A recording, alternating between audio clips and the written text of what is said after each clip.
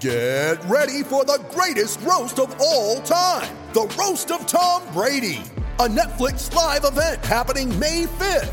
Hosted by Kevin Hart, the 7-time world champion gets his cleats held to the fire by famous friends and frenemies on an unforgettable night where everything is fair game. Tune in on May 5th at 5 p.m. Pacific time for the Roast of Tom Brady, live only on Netflix. You ready? Showtime.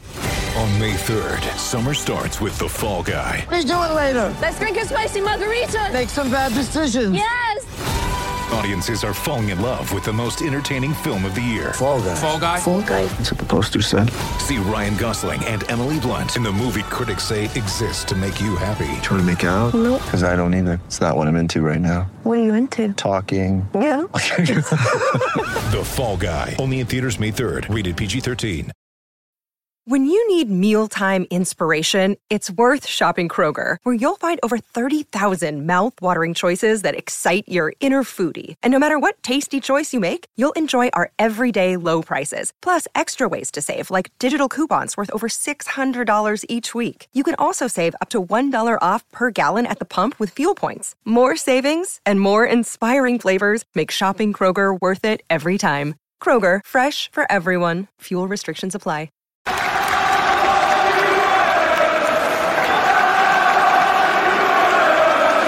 Hi everybody, Russ and My Hammers 11. Hope you're all safe and well. If you're new to the channel, please consider subscribing, hitting the bell icon so you're made aware of any time there's put new content on.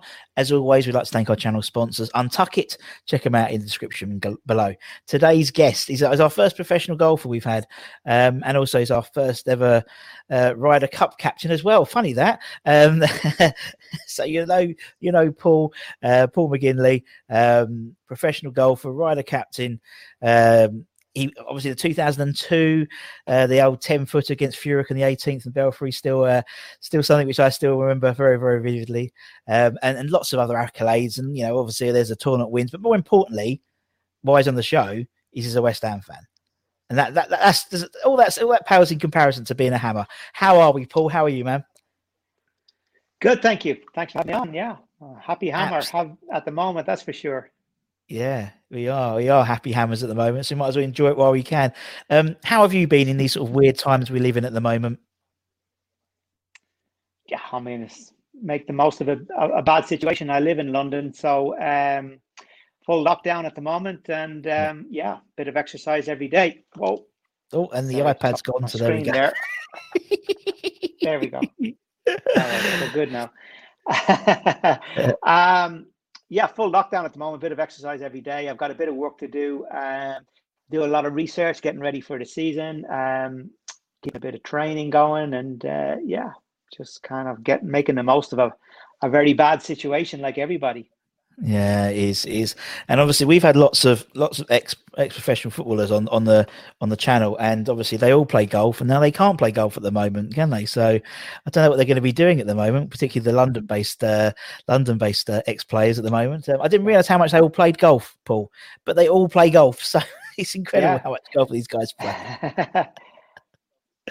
I know it is. Yeah, well, it's great. Age is no barrier when it comes to golf. So with the handicap system as well, too, you can kind of play with players who are better than you, or players that are worse than you, and still have a good bet, have a bit of game. And I think they're also great competitors. Professional sports people are competitive by nature, and I think golf gives them an outlet to continue that competitiveness. And certainly, I come across a lot of ex-football. I'm a huge football fan. I always have been, and it's always fun when you're drawn with or play with an ex-player, because my years growing up, 1980s in particular, 1990s, that was when 1980s was when actually 70s was when I started watching football, but the 80s was when I really got into it. Really got into it, yeah. And obviously, because there's nothing to watch on telly, everyone's been watching loads of old highlights of sports and stuff like that. And obviously all the Ryder Cup stuff has been on, on telly and YouTube and stuff. And I mean, looking through the Ryder Cup, we won't talk about. It's not a golf channel or a football channel, but I can't take the opportunity not to talk to you about the Ryder Cup. I prefer to talk about football. Oh, okay, no problem right there. But it's fine. I mean, obviously, Ryder Cup 2014 being sort of the first ever Irishman to captain the European team. Obviously, they won. Fantastic. Aspirations to do it again. Aspirations to be captain again, Paul, sometime down the line. No, I think that ship has sailed at this stage now. No, it's a one-time only basis now. I mean, it only happens every 2 years. Yeah. It's a huge honor to be captain. And the reason why it's such a huge honor in Europe is that your peers, the players, vote who the captain is. Sure. So it's not a committee, or it's not a group of people or a board. It's actually the players themselves. The players who are going to be playing have a big input on who it's going to be. So, and of course, to them, basically because it's every 2 years and there's so many players, there's 12 players in a Ryder Cup team, they all want to be captain. So if somebody did it 2 or 3 times, a lot of them would miss out. So that'd be unfair to do. So now one time only, and like a heavyweight boxer or a retired undefeated, one win from win. One win from one. I'm done. Yeah, exactly. 100% winning record. That's what I like. Yeah. No, it's very good. As we said, you're a West Ham fan, which is obviously why we have you on here, Paul. And the first question I usually ask people is why West Ham? So obviously, why West Ham? Why is it your club, Paul? Why are you a West Ham fan? So I live in London now. I've lived here for over 20 years, but I grew up in Dublin. Right in the middle of Dublin, and 1975 cup final against Fulham. I was 8 years old, 7 years old, 8 years old, yeah, and I was just starting to get into football. And a fella down the road, we lived in a semi-detached estate in the suburbs of Dublin, and Mr. Skelton, who lived 4 doors down from us, was the only guy on the road with a colour TV. So when the cup final was on in May, being a Saturday, we were all invited in on the road to come and watch the cup final in colour. And so kids in front, obviously, I still remember sitting in this front room watching the cup final. And at that stage, I was only getting into football, and it was 2 teams. It was a claret and blue team or a black and white team. And because it was colour, the claret and blue stood out as being something. Yeah, good point. They looked fun. And so I cheered for West Ham because of the colour of the strip, and we obviously win, and West Ham from that day on, and what we have in Ireland, we've Gaelic football in Ireland, which is our biggest sport, and you'd have 80,000 people going to these games. It's a huge sport in Ireland. It's a cross between rugby and soccer, and what you have in Gaelic football is, unlike soccer, it's an amateur game, but there's no transfers. So you can only play for the county you're born in, the 32 counties. You can only play for the county you're born in. So it becomes incredibly parochial, and you become very passionate about your team because that's, your county, that's where you were brought up, you went to school, and that's your team for life. And that's kind of West Ham with me. I had that connection with West Ham from that first game of football. I remember watching on colour TV, and I was just as passionate about West Ham as I was about anything else. I mean, I grew up also as a Celtic fan. My mum and dad are from Donegal in the top corner of Ireland, and there's a big affinity between Donegal and Celtic. My mum used to go to the Old Firm games when she was younger with her dad over on the boat and the ferry. So there's Celtic as part of my roots as well. But Rangers West Ham, is I have that affinity with West Ham like I would do with Celtic, or would do with Dublin and Donegal, which are my roots as well. Yeah, that's a brilliant story, isn't it? I mean, we've had lots and it's funny how the FA Cup finals and things like that. That's what gets youngsters into supporting West Ham. It happens quite. If it's not 75, it was 80, or if they're very young, it was 2006. So it'd be nice to get to another FA Cup final soon. I think just to get a few more fans in as well. But no, it's fantastic. And as you said, but I mean, West Ham and Celtic, there's a lot of connection there. There's a lot of players who have played for both, isn't it? Obviously, Maka and Hartson and Di Canio and Carlton Cole and Berkovic and Liam Brady, and there's loads of them, isn't it? So there's always this sort of. I remember going up there to Parkhead for the. We had a friendly many years ago, 10 years ago, 15 years ago. It was absolutely amazing atmosphere. It was fantastic. But and once you're in, aren't you? Once you've picked your colours, unless you're one of these, fair weather fans. Once you picked your colours, you're in, aren't you, Paul? And as you said, that claret and blue just popped on that TV screen. Yeah, brilliant story. Love that. That's fantastic, man. That's really, really good. Well, that was the case. I mean, growing up, yeah, that was the case for me growing up in Dublin. Then, you know, I was probably the only West Ham fan in Dublin at the time. Everybody was Leeds or Man United or Chelsea or Liverpool, and I was West Ham. And my dad used to go over to London once a year on business, and he always brought me back to Jersey. So when I did my Gaelic training and did my soccer and all of that thing, I was always the guy in the West Ham jersey, and I kind of stood out for that reason. And that was me. And the more everybody was Liverpool and Chelsea and Man United, the more. Oh, sorry, the screen of mine is moving again. The more I was into West Ham. Yeah, totally. And yeah, very passionate. It's like that siege mentality, isn't it? You know, because you're the only one, so you want to be even more bigger as a West Ham fan because you're the only one. You feel like you have to make a bigger influence on people, particularly as you said, Leeds and Man United and Liverpool and stuff. But and obviously, you know, living in London and stuff, you know, getting to the games and stuff like that. And I remember you being on the pitch at Upton Park. Just after 2002, wasn't it? After the Ryder Cup, I'm pretty sure that Jeremy got you on the pitch. I remember that very well. I was there. I remember that particularly well.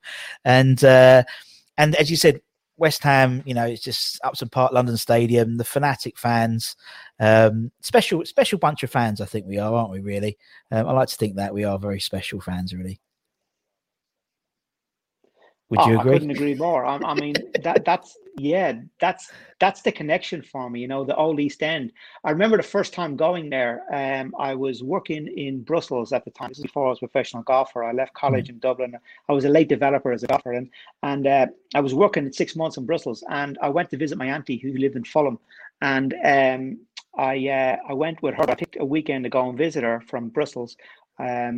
I went to pick a weekend that West Ham would be playing at home. I'd never seen West Ham play before. So I'm now, what am I? I'm 17, 18, 19, 20. I'm about 21. And going to Upton Park for the first time, getting on the district line at Fulham and going across the city, which I'd never been to London before.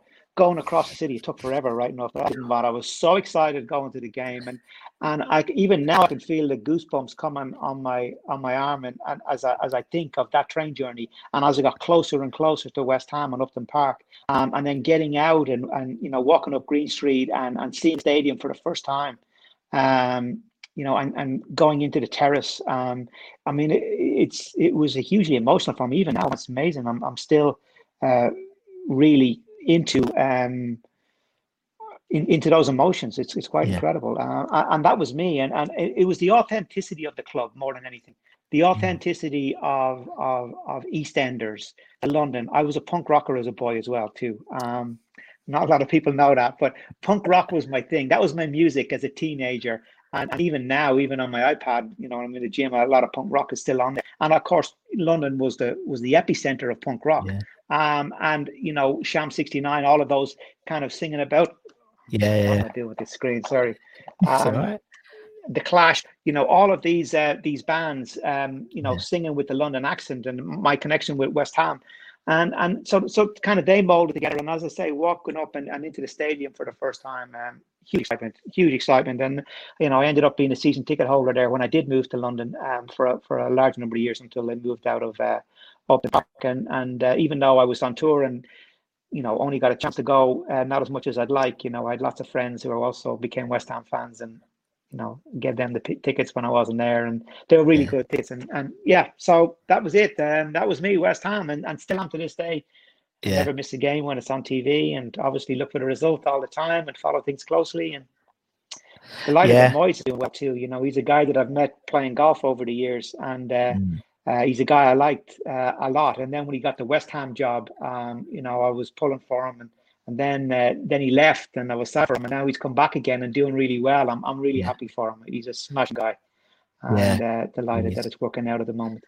Yeah, no, he is. He's and what I like about him is what I like about this second stint particularly is there feels like it's going a bit back to the old school. Do you know what I mean? In terms of he's got proper, you know, football people in the backroom staff with like Stuart Pearce and Kevin Nolan, and there seems to be you know, a bit like the old mentality where it doesn't matter who was putting the shirt on. You knew they'd put in 100%. And with people like Souček and Soufal and Bowie and these signings, it's an exciting time to be a West Ham fan again at the moment. It's although we still look behind with like one shoulder, don't we? It's like, you know, we're 10th, you know, we've got 26 points, fantastic. And then within the same breath, someone will say to me, 14 points to go. 14 points to go, you know, just to get those 40 points to stay up. It's such a West Ham thing. But you're right. It's a sensory thing being a West Ham fan. As you said, you can watch all the games on telly. You probably get a better view now than you do if you're at the London Stadium. But it's a sensory thing. It's the smells. It's the togetherness. It's, as you said, walking up to the ground. It's that long train journey, bless you, from Fulham to Upton Park. And it's everything. I think that's what people miss. The sooner we get back, the better, I think, in terms of the fans, obviously, when it's all safe and stuff. But yeah, it's just typical. They're doing really well and there's no one to watch them. No one to cheer them on, fools. Yeah, in the game itself. But it is what it is, Paul, isn't it? We can't do much about it. But no, anyway. It's not. You know, I mean, one of the things, you know, there's two things really. I know Trip Smith, who's an investor there too. I played golf with Trip and he's invited me there a few times. And luckily I'll be able to sit in the chairman's suite, which is amazing. Anybody's had that honor. It's an amazing facility that they've got there. And, you know, one of the things I talked to Trip about and you know, as a West Ham fan and being a fan for so many years, you know, I'm not expecting West Ham to win the league. You know, that's pie in the sky at this moment of time. Yes, Leicester, you could say Leicester have won, but you know, that was unique. It was different. The way the money is and the way things are and the size of West Ham and all that, it's highly unlikely. As a West Ham fan, you're not pulling for them to win the league. Obviously, you don't want to get relegated, as you quite rightly say. But the two things that I look for in a West Ham, as a West Ham fan personally, and this is just my view, is that I want to have a run in the cup. We can legitimately win a cup. You know, our history is based on winning cups. And when it comes to either, you know, the old League Cup or the FA Cup, I want us to put out our best team and I want us to have a real go at winning that cup.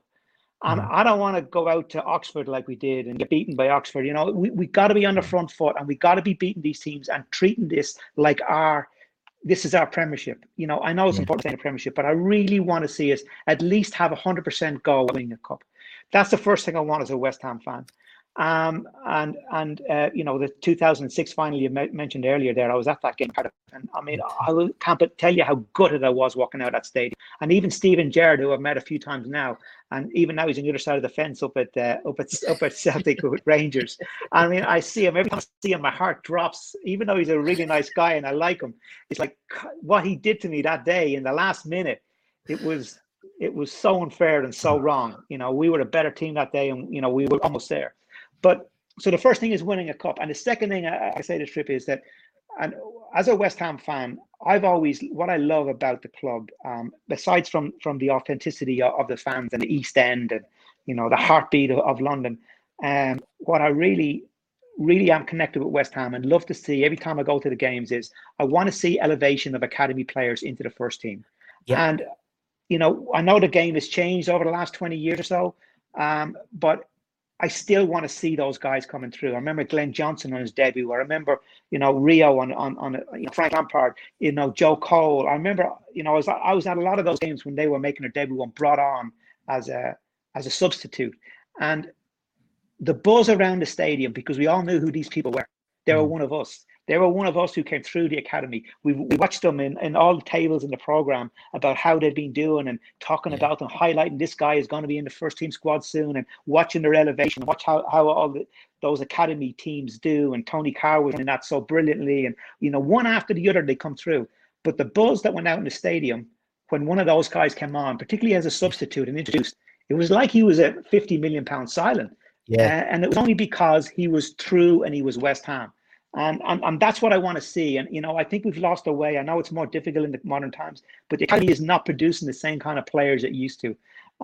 You know, I went through a stat not long ago. Let me see if I remember. It was something like, what was it? It was something like of the top, I could be corrected on this, but the guys who made the most appearances for West Ham ever in the history of the club, I think it was 10 of the top 12 came from the academy. Yeah, it makes sense. You know, and that's what I want to. That's what West Ham's about. I want to see these guys bred in. I know the game has changed and it can't be as romantic as it might have been way back in the 60s, 70s, 80s with guys being one club and one club only. But I still want to see the elevation of these guys coming through and like the Mark Nobles and that's what the real connection for the fans is with the club. I know we've lost something when we've moved away from Upton Park, but we've also lost something because the academy is not quite as producing the same level and number of players than it used to as well. And I think that's a big miss. And I'd love to see loads of money invested into that academy. And producing real authentic West Ham players. Yeah, and I think Moyes is the right man for the job for that. You know what I mean? It's where the more sort of European or the more foreign-based coaches, it's all about bringing their players in, Whereas Moyes, he's come out and said he wants to build another Everton. Basically, that's what he wants to do. And to be honest, I'd let him do it because, as you said, it's building this. We've had Tony Carr on. We've had loads of like the youth team guys on, like Kevin Keane. You've had Zavon. We've had Mark Phillips. We've had Conch. They're all like in the setup now of the youth teams, and it is about having that sort of progression, whatever it is, conveyor belt of young boys coming in into the. As you said, there's nothing better than to see someone like Declan Rice, establish himself as an England international, as a captain, and he's, obviously we got when he was 14, but still, it still counts. And and people like Ben Johnson and stuff like that. There's I think there's guys there, but you're right. It's not that sort of that golden era of Joe Cole and Rio and Frank, and that was a special time for the academy. And Tony knows that for sure because we did. I mean, Tony did his 11, and his 11 was the academy 11, and pretty much it was the England 2010 World Cup team because he included John Terry as well because he coached him through the academy and stuff. But hopefully a cup run this year. Stockport away. The Ian Dowie derby, who knows, man? Who knows? I think everyone wants to see a good cup run for once. It will be good. We're well overdue one. We're well overdue one. 2006, what was it, 16 years, 15 years since the last one? I think we're due one this year. But there'll be no fans typically probably there, which is the typical West Ham thing, isn't it? Now, moving on to your even if it's not. I think people won't care, will they? It's one of those things where it's the world we live in at the moment. It's unfortunately, I think actually fans not being at the stadiums, it's become a bit like the norm now, isn't it? Really, people are used to it. 16 or 17 home games we've had there now, and it's typical West Ham thing. They're performing well, and when fans did go back in, we lost 3-1 to Man United. So. There you go. It's the West Ham way, Paul. You've been a fan long enough to know that's the case, isn't it? But it's good old West Ham. Right, let's talk about your 11, Paul. So everyone we've had on the channel, apart from 3 people, Harry Redknapp, Ian Bishop, and Nigel Reo-Coker, everyone else has given an 11. So the idea is you can pick whoever you want, doesn't really matter, but the only rule is you have to be alive to have seen them play. So obviously, from you sort of the mid-70s onwards, basically. So that's not a bad bunch of players really to pick from. Maybe too many, to be honest. But you can pick whatever formation, doesn't matter, Paul. It's all about players that mean something to you. So if we started between the sticks, in goal, who's in goal for the McGinley 11? That's what everyone wants to know. I'm a little bit romantic here, going back to my childhood.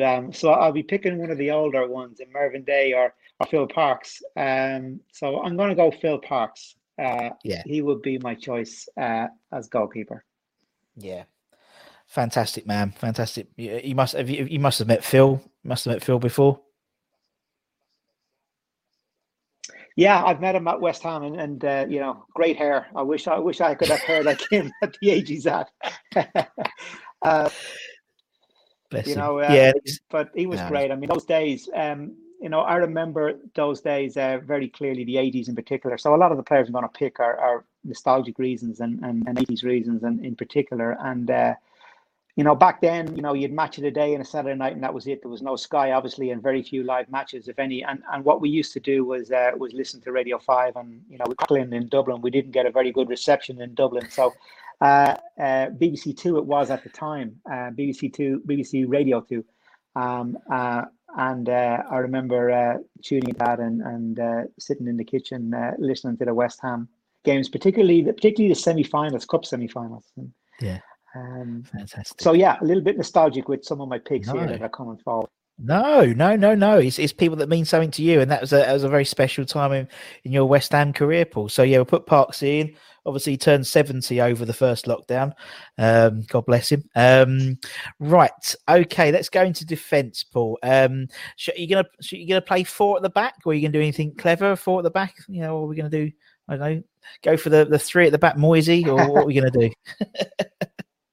Well, seeing as we're thinking mostly in the 80s, we got to pick players that would fit a 4-2-4 formation, or a 4-4-2 formation rather. So obviously Billy Bonds is the first defender that comes to mind. You know, I was fortunate to meet Billy last year, first time I'd ever met him, and Wow, I just love everything about Billy Bonds. You know, epitome way ahead of time in terms of fitness and everything that he did, led with his heart on his sleeve. You know, great captain, 20 odd years at the club. I think he might be the most appearances for West Ham. You'd know that better than me. Yeah. And yeah, just a good man, you know, quiet, goes about his business. And I met him last year, got a great picture of him with Trevor Brooking at West Ham when I was there last year. And great that they've named the stand after him as well, too. He really is something special. So he'd be the first man that I would put down as a defender, and I put Alvin Martin beside him then. Yeah, I know he's a Scouser, but you know, he's again a fulcrum of everything that we did at West Ham. Stood up for so much. You know, you got Rio in there as well too. It's hard to leave out Rio, particularly with the career that he went on to have. You know, so I'm probably going outside my reaches there, but then I'd say, you know, the backs, the full backs. I mean, Ray Stewart at right back. I remember anytime there was a penalty, it was a given when he was taking it. There wasn't anybody better in the game taking penalties than Ray Stewart. So I'll go with him, and I'm going to go Frank Lampard as well at left back. Nice. You know, I think, you know, he's closely connected with the club. Right through his, you know, it's a shame that the connection is not quite the same now as it was, because you know, obviously time has moved on, but he put so much into the club and stood for so much in the club. Again, like Billy Bonds, incredibly fit, always was fit. And you know, him at left back would certainly be, again, I think about Billy, he's up there with Billy in terms of appearances, isn't he? But West Ham, most ever appearances. So you know, it's hard to leave somebody like that out who's true West Ham, you know, and then to produce an offspring like he did with Frank Jr. as well. He did a lot for West Ham. He did, and I totally agree. I think it's a shame that Frank Lampard Senior isn't revered in the same light as, you said, a Billy Bonds or a, you know, Trevor Brooking or, you know, or Bobby Moore, because he played 600 games, something like that, for West Ham, and he gave so much. But as you said, that's one of my things. I want to try and get some recognition again for Frank Senior, because I think he bloody deserves it, the amount of games he played for West Ham. And so I totally agree with what you say there, Paul. Right, let's move into midfield then. Who are we going to have in midfield then? Lots of choices for you. Well, I mean, the first name obviously has got to be Trevor Brooking. I've got to know Trevor very well in the last 20 years since I moved to London, and he's become a really good friend of mine, and I've really enjoyed him and Hilke's company. Anytime I'm there, we always hook up and see them. He's just everything you want about a person, as well as being a West Ham guy through and through. So passionate about the club now. You know, one of the things that nearly moved me to tears as well was you know, that when he was manager for that short spell of time, and we nearly did the unthinkable and get out of the relegation. You know, he was so passionate. Do you ever see Trevor so passionate on a line like he was playing for England or playing for West Ham? He was never showing that kind of emotion. And you know, they did so much, and I think if my memory's right, the first team, the highest number of points the team ever got relegated with. And that was good mention for him and for the club at the time. And so Trevor is everything about West Ham. And as a person, anybody who's been lucky enough to meet him, he's everything that you'd want in a human being. He really is somebody special. And he's obviously my number one by a long, long way, up there with Billy Bonds. Those two will be the first two on the team sheet. I've got opinion with my connection with Celtic. I've got to be putting in Di Canio in particular. If you've ever got the chance to be Harry, I know you've been around Harry and you've interviewed him, but when Harry starts telling Paolo stories in the dressing room, and he can do his voice and he can do his accent, and he embellishes the story obviously the way only Harry can do. I mean, he'll have you in stitches and in tears. And again, I've been lucky to play a lot of golf with Harry over the years, and there's always new stories, you know, and he's got the connection as well, right back to the Bobby Moores and the Jeff Hurst and all of those who he would have played with. So, you know, if you ever want a history on West Ham, and it's so passionate, like I said earlier at the GAA with me in Ireland, and the passion of West Ham, you know, Harry has that with West Ham. I know he's moved on and different things have gone in different ways, but he's West Ham, and his heart and soul is in the East End. And you know, going back to all of those times that I was reading about in the 70s and 80s and 60s, and the players coming through and a training ground and all the stuff that was going on, Harry lived that life, and he's able to bring to life those stories that I was reading about. So him talking about Paolo, was it the game against Wimbledon when he scored that amazing goal? I think it was, wasn't it? I was at that game. And he scored it from the left side of the box, and I was right behind him, so I got an unbelievable view right down of where he had the shot from, and it was just incredible. It was almost like it happened in slow motion. Anybody who was there, it was quite incredible. And then when he would score, the celebrations that he had were just so real and so funny and so passionate. And of course, the more emotional he got, the more emotional the fans got, and the whole stadium went to another level when Paolo scored, because it meant so much. I mean, by all accounts, so Harry will tell you, there's not guys trained better than him or worked harder than he did. You know, we all think about the eccentricities that he had, but I believe he was a very, very tough trainer and a hard worker, and very, very passionate about West Ham. So, you know, I'd put him in there. And again, if I'm going to be nostalgia as well, I'll put in Alan Devonshire as well too. You know, Alan Devonshire was that guy with that turn of speed and that dribbling ability that could score a goal or create a goal for West Ham back in the 80s. He was a really important part of that success that they had, and came through in the 70s as well. So, you know, I'll have him in there. And then Joe Cole. Joe Cole is one of the best players I've ever seen play. I really do. I remember again Joe coming on for his debut at West Ham, and the skill level that he had was just phenomenal. And, you know, I followed his career closely. I was always a fan of whatever team he was playing for, if they weren't playing against West Ham. And, you know, I think he's great pundit now too. I love listening to him on TV, but he was something really, really special. And, you know, in terms of a skill level, he was right up there. So how many is that? How many have I gone in there? That's you know, four, that's actually got 4 midfielders. You're not giving me enough. 11's kind of. Well, you know, Mark Noble and Scott Parker haven't gone in there. They're two guys I'd like to fit in there somehow too. But as I say, I'm a little bit nostalgic with all the 80s picks. Yeah, well, that makes perfect sense. I mean, it's the people that come front to mind, isn't it, Paul, with these things? And we can put Mark and Scott on the bench. They're okay. Don't worry. I'll give a couple of bench players for you as well. But I mean, as you said, someone like, you know, could you imagine Joe and Dev on the same team? God. On the sort of the bowling greens of London Stadium, rather than the mud fields of Stamford Bridge when they beat Chelsea 4-0 and stuff. But phenomenal players. That's it. That's a really good point about the pitches. Actually, you know, them being so skillful players, how they would have been on really good football pitches that we have nowadays.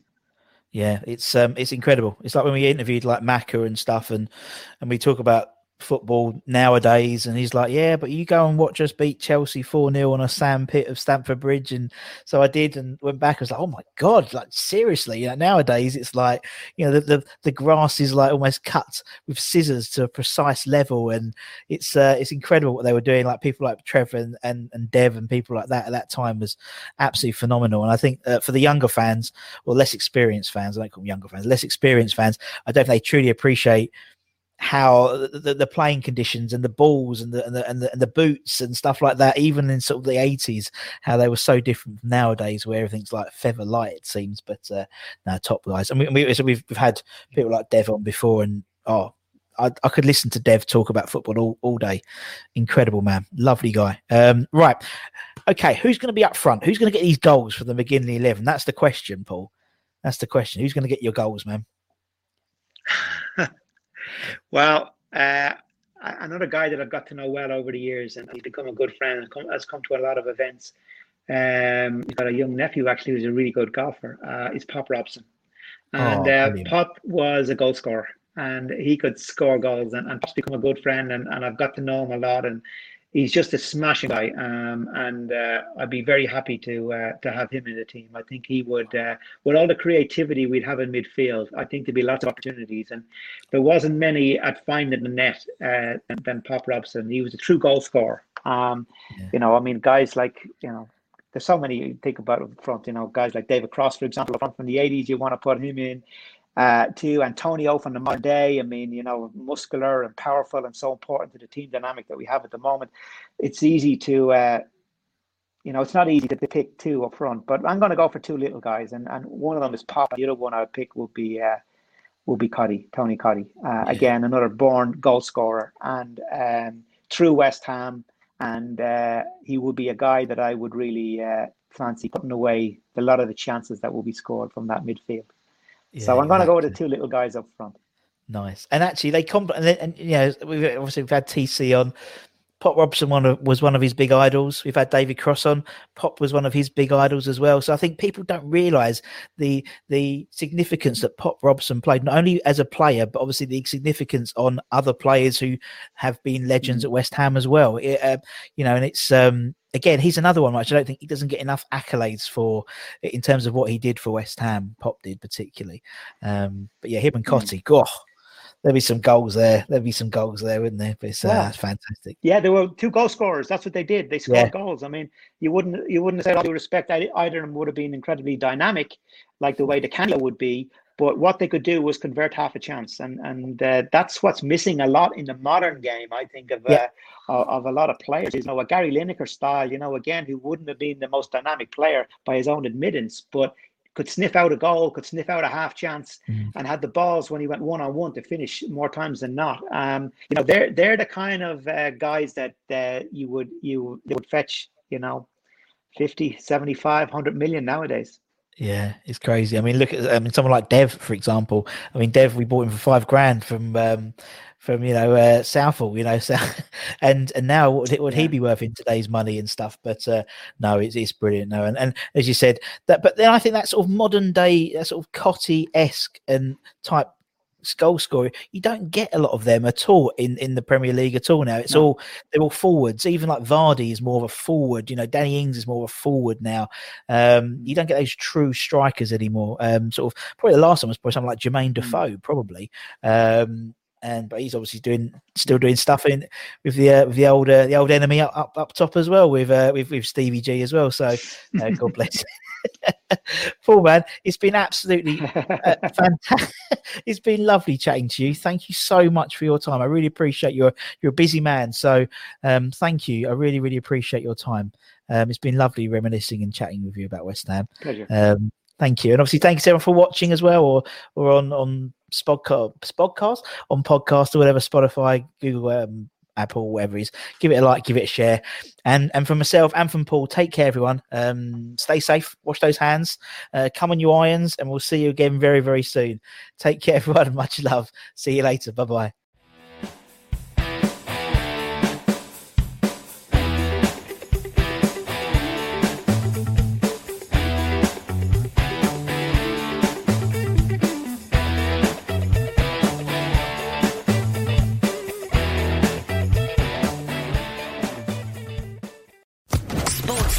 Podcast Network. Lucky Land Casino, asking people, what's the weirdest place you've gotten lucky? Lucky? In line at the deli, I guess? Aha, in my dentist's office. More than once, actually. Do I have to say? Yes, you do. In the car before my kids' PTA meeting. Really? Yes. Excuse me, what's the weirdest place you've gotten lucky? I never win and tell. Well, there you have it. You can get lucky anywhere, playing at LuckyLandSlots.com. Play for free right now. Are you feeling lucky? No purchase necessary. Void where prohibited by law. 18+. Terms and conditions apply. See website for details.